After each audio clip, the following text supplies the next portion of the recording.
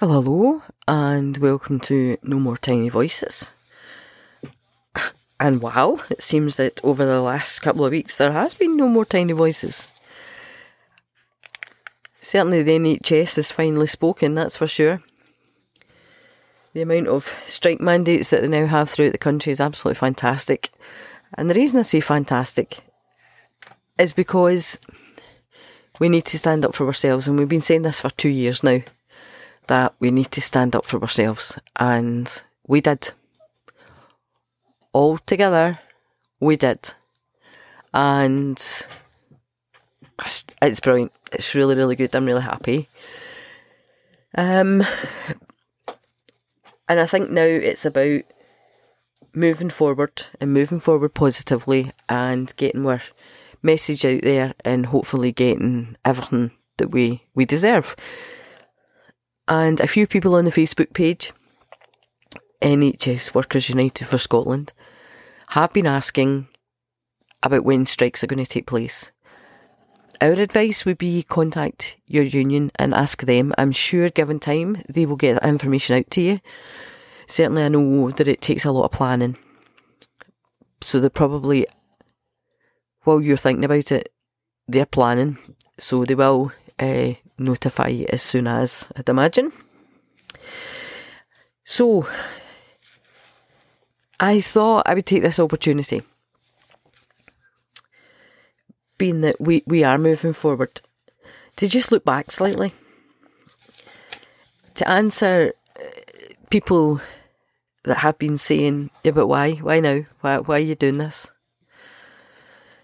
People that never thought the NHS would ever take action like this. And I have to say, it's a complete reflection on the way we're living today, when the RCN, after 106 years, decided to take action.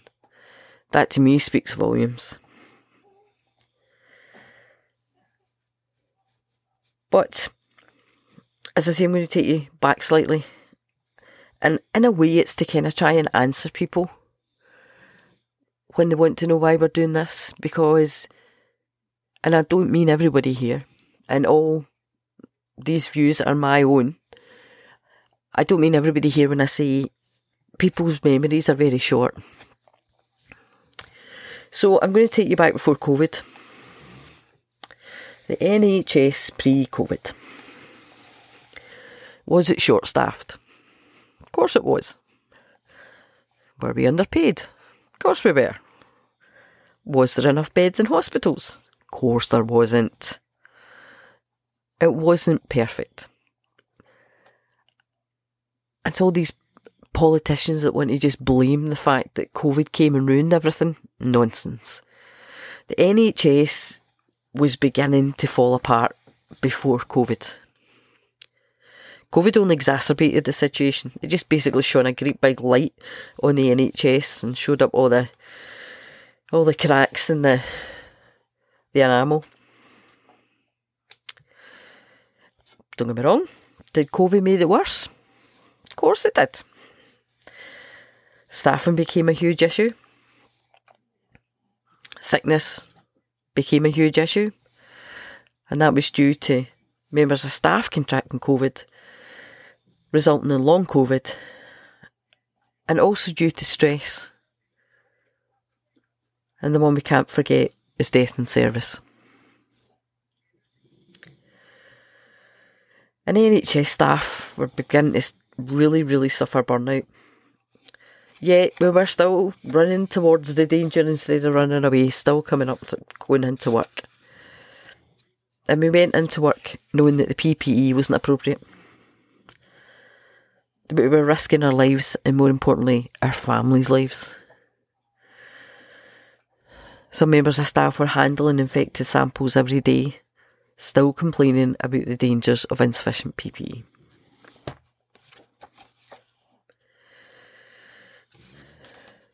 Why? Because we work in the healthcare industry. We work in the front line. And we actually care about patients that we see. We want a positive outcome for our patients, and we feel it when they don't get it. And during COVID, well, that was every day, sometimes multiple times a day. And at one point during all this exhaustion, burnout, and emotional hell, we realised that we really were poorly paid and poorly treated. That we can't recruit and retain staff.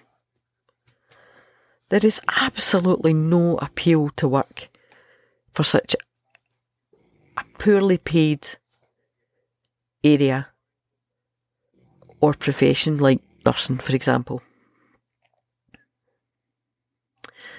And so we came together in our anger and our grief for the NHS, and we took our fight to Holyrood. Now, it's taken nearly 2 years to get to this stage, but what I want the public to realise is that's a reflection on how hard it is for NHS staff to take industrial action. That's not the route we want to go down first. And now we're in the middle of a cost of living crisis. NHS workers can no longer financially afford to work for the NHS. We were 20% below inflation and below other service workers, public service workers, and that was before the cost of living crisis. You know, see, we're talking nearer 30 now. But we're still expected to come in and do everything that we done 10 years ago, and it's not realistic. One nurse sits in a ward with 30 patients sometimes. Where's the safety in that? You've read the newspapers, you've heard the reports. Patient care is compromised. The staff are putting their registration on the line as well. And there's no way that that's safe for staff or for patients. Newly qualified staff are placed in situations like this, in inappropriate and difficult situations. Would you want your family member that worked to be put in that position? And it might seem extreme, but it's a position where you open yourself up for prosecution. Because if you're the only nurse on the ward and something happens, you have to justify it. But that is what's happening in every hospital across the country. Yes, nurses go to university, they get a degree and they walk into a job. But what they don't tell you is, that won't cover your bills. If NHS staff with 30 years experience and progression behind them can't afford to heat their homes, how can we expect the lowest paid amongst us to do that?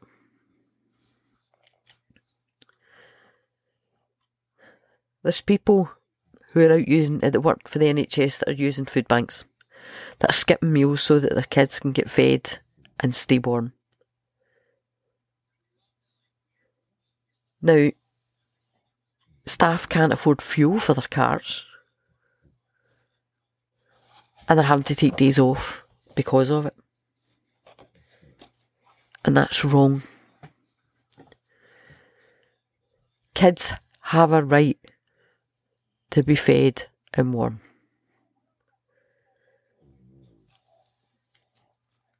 And you can only imagine being that parent who probably feels that they're failing their children, when in actual fact they're working damn hard to try actually provide a safe and warm home for their child. So,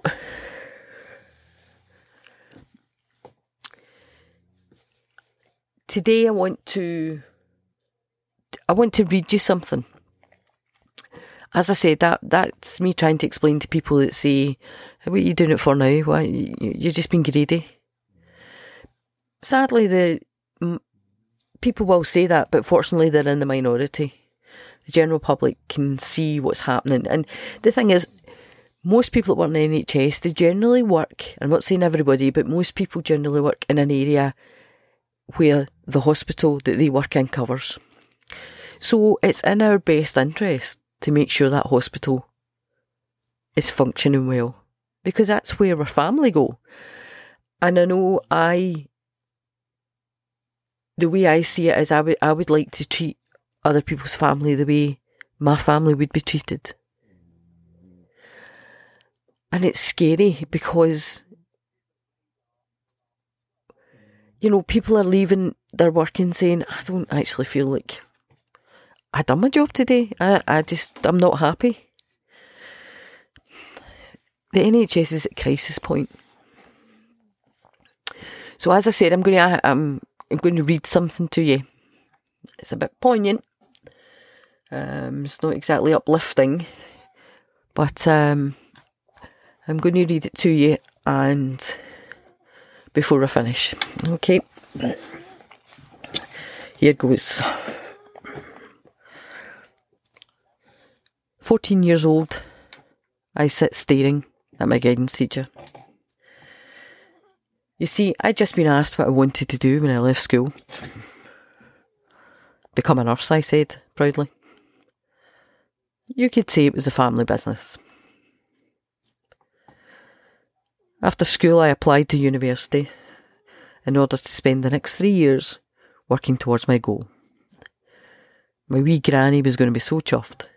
And she was that, telling everybody that visited the care home. I would leave home in the morning, passing the nursing home, and wave to her sitting at the window.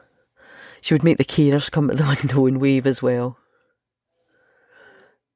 So for the next 3 years I studied for multiple exams, sat up writing essays with thousands of words, and I read every book I could get my hands on. I experienced clinical placements in different wards. I was working 12-hour shifts in placement, then working part-time at the weekends to make ends meet. It was all going to be worth it in the end. When I achieve my Bachelor of Science degree. 3 years of trying to balance university, family, work and placement. 3 tiring years of very little sleep, terrible diet, and never seen my friends and family. I was so sure it was going to be worth it when I finished. I couldn't have been more wrong. Oh, I graduated. I was finally a Bachelor of Science. I'd achieved my goal. I was excited to get into the hospital and start my career as a nurse.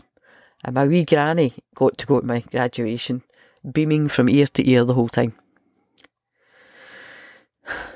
I had 6 weeks' experience as a nurse before the world fell apart. It was March 2020. COVID-19 arrived. Patients in my ward were being admitted and after a few days had died. Being less experienced than my colleagues, I would sit in with the patients and read them letters from their family that would never see them again. Their family that couldn't be with them in their last hours. I sat by the bed with a full gown, apron, mask, visor and surgical hat on, looking like I was dressed for space.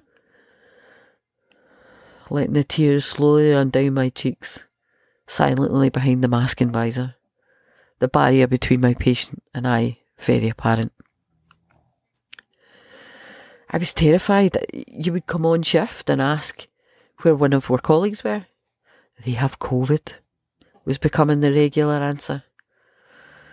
So with my 10 weeks experience, I was asked to move into the new COVID unit that was being set up. This was becoming real. I stayed in the unit for the rest of 2020, fighting for my patients' lives and eventually my friends and my colleagues' lives. For 12 hours a day, we were fully gowned up, as before, but with the addition of goggles this time. Oh boy, did they hurt. I was bruised across my forehead, bridge of my nose and cheeks, and I'd aged about 10 years and 10 months. Physically, we were exhausted. The sweat would run down my back, and rather frustratingly, off my nose. We tried to keep each other's spirits up as best we could, but it's hard when you can't save the lives of your patients, and there doesn't appear to be an answer on the horizon. We were all falling apart. The NHS was falling apart. We watched patronising politicians on TV asking the country to protect the NHS when it was becoming obvious they had no intentions of doing so themselves. In 2021, the NHS had been campaigning for a pay increase to bring our wage up to the level of other public services workers. Even with COVID, we gave that fight all we could. But the same politicians would rather clap on the steps of Downing Street. We didn't have much more to give. We were burnt out. Trying to make up the gaps in the rota for staff that had retired or for staff that we'd lost to COVID. And it was becoming very clear the government couldn't care less about any of us. People I graduated with were leaving the NHS in droves. My bones ached. I couldn't concentrate. None of us could. Some of the staff had been diagnosed with PTSD from all the deaths. Horrible deaths. It was in May 2021 that COVID came for my wee granny. The nursing home had many cases and we'd not been able to get in to see her due to the restrictions. My heart was broken. I'd lost my biggest fan. The staff in the home took to waiting at the window and waving NHS rainbows at me as I passed in the morning. It was a lovely way to honour her, but it wouldn't bring her back or bring the others back. I believe it was about this time that I stopped showing any emotion. It wasn't intentional.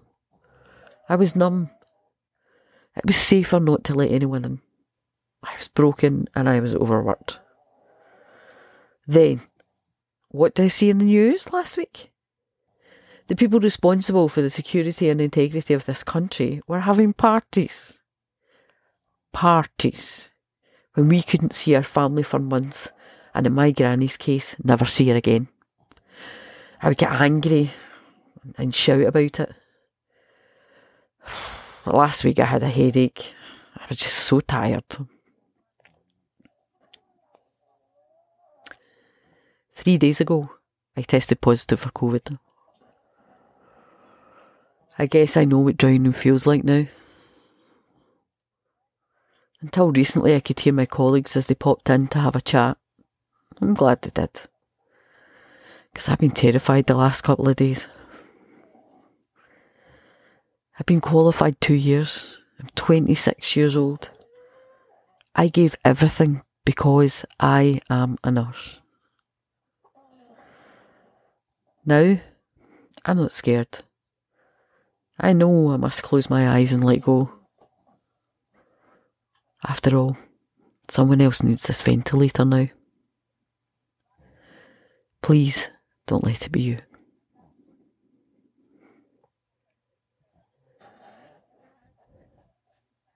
You've been listening to No More Tiny Voices. My name is Kirsty Rackley. And we will get the respect for everyone that we lost.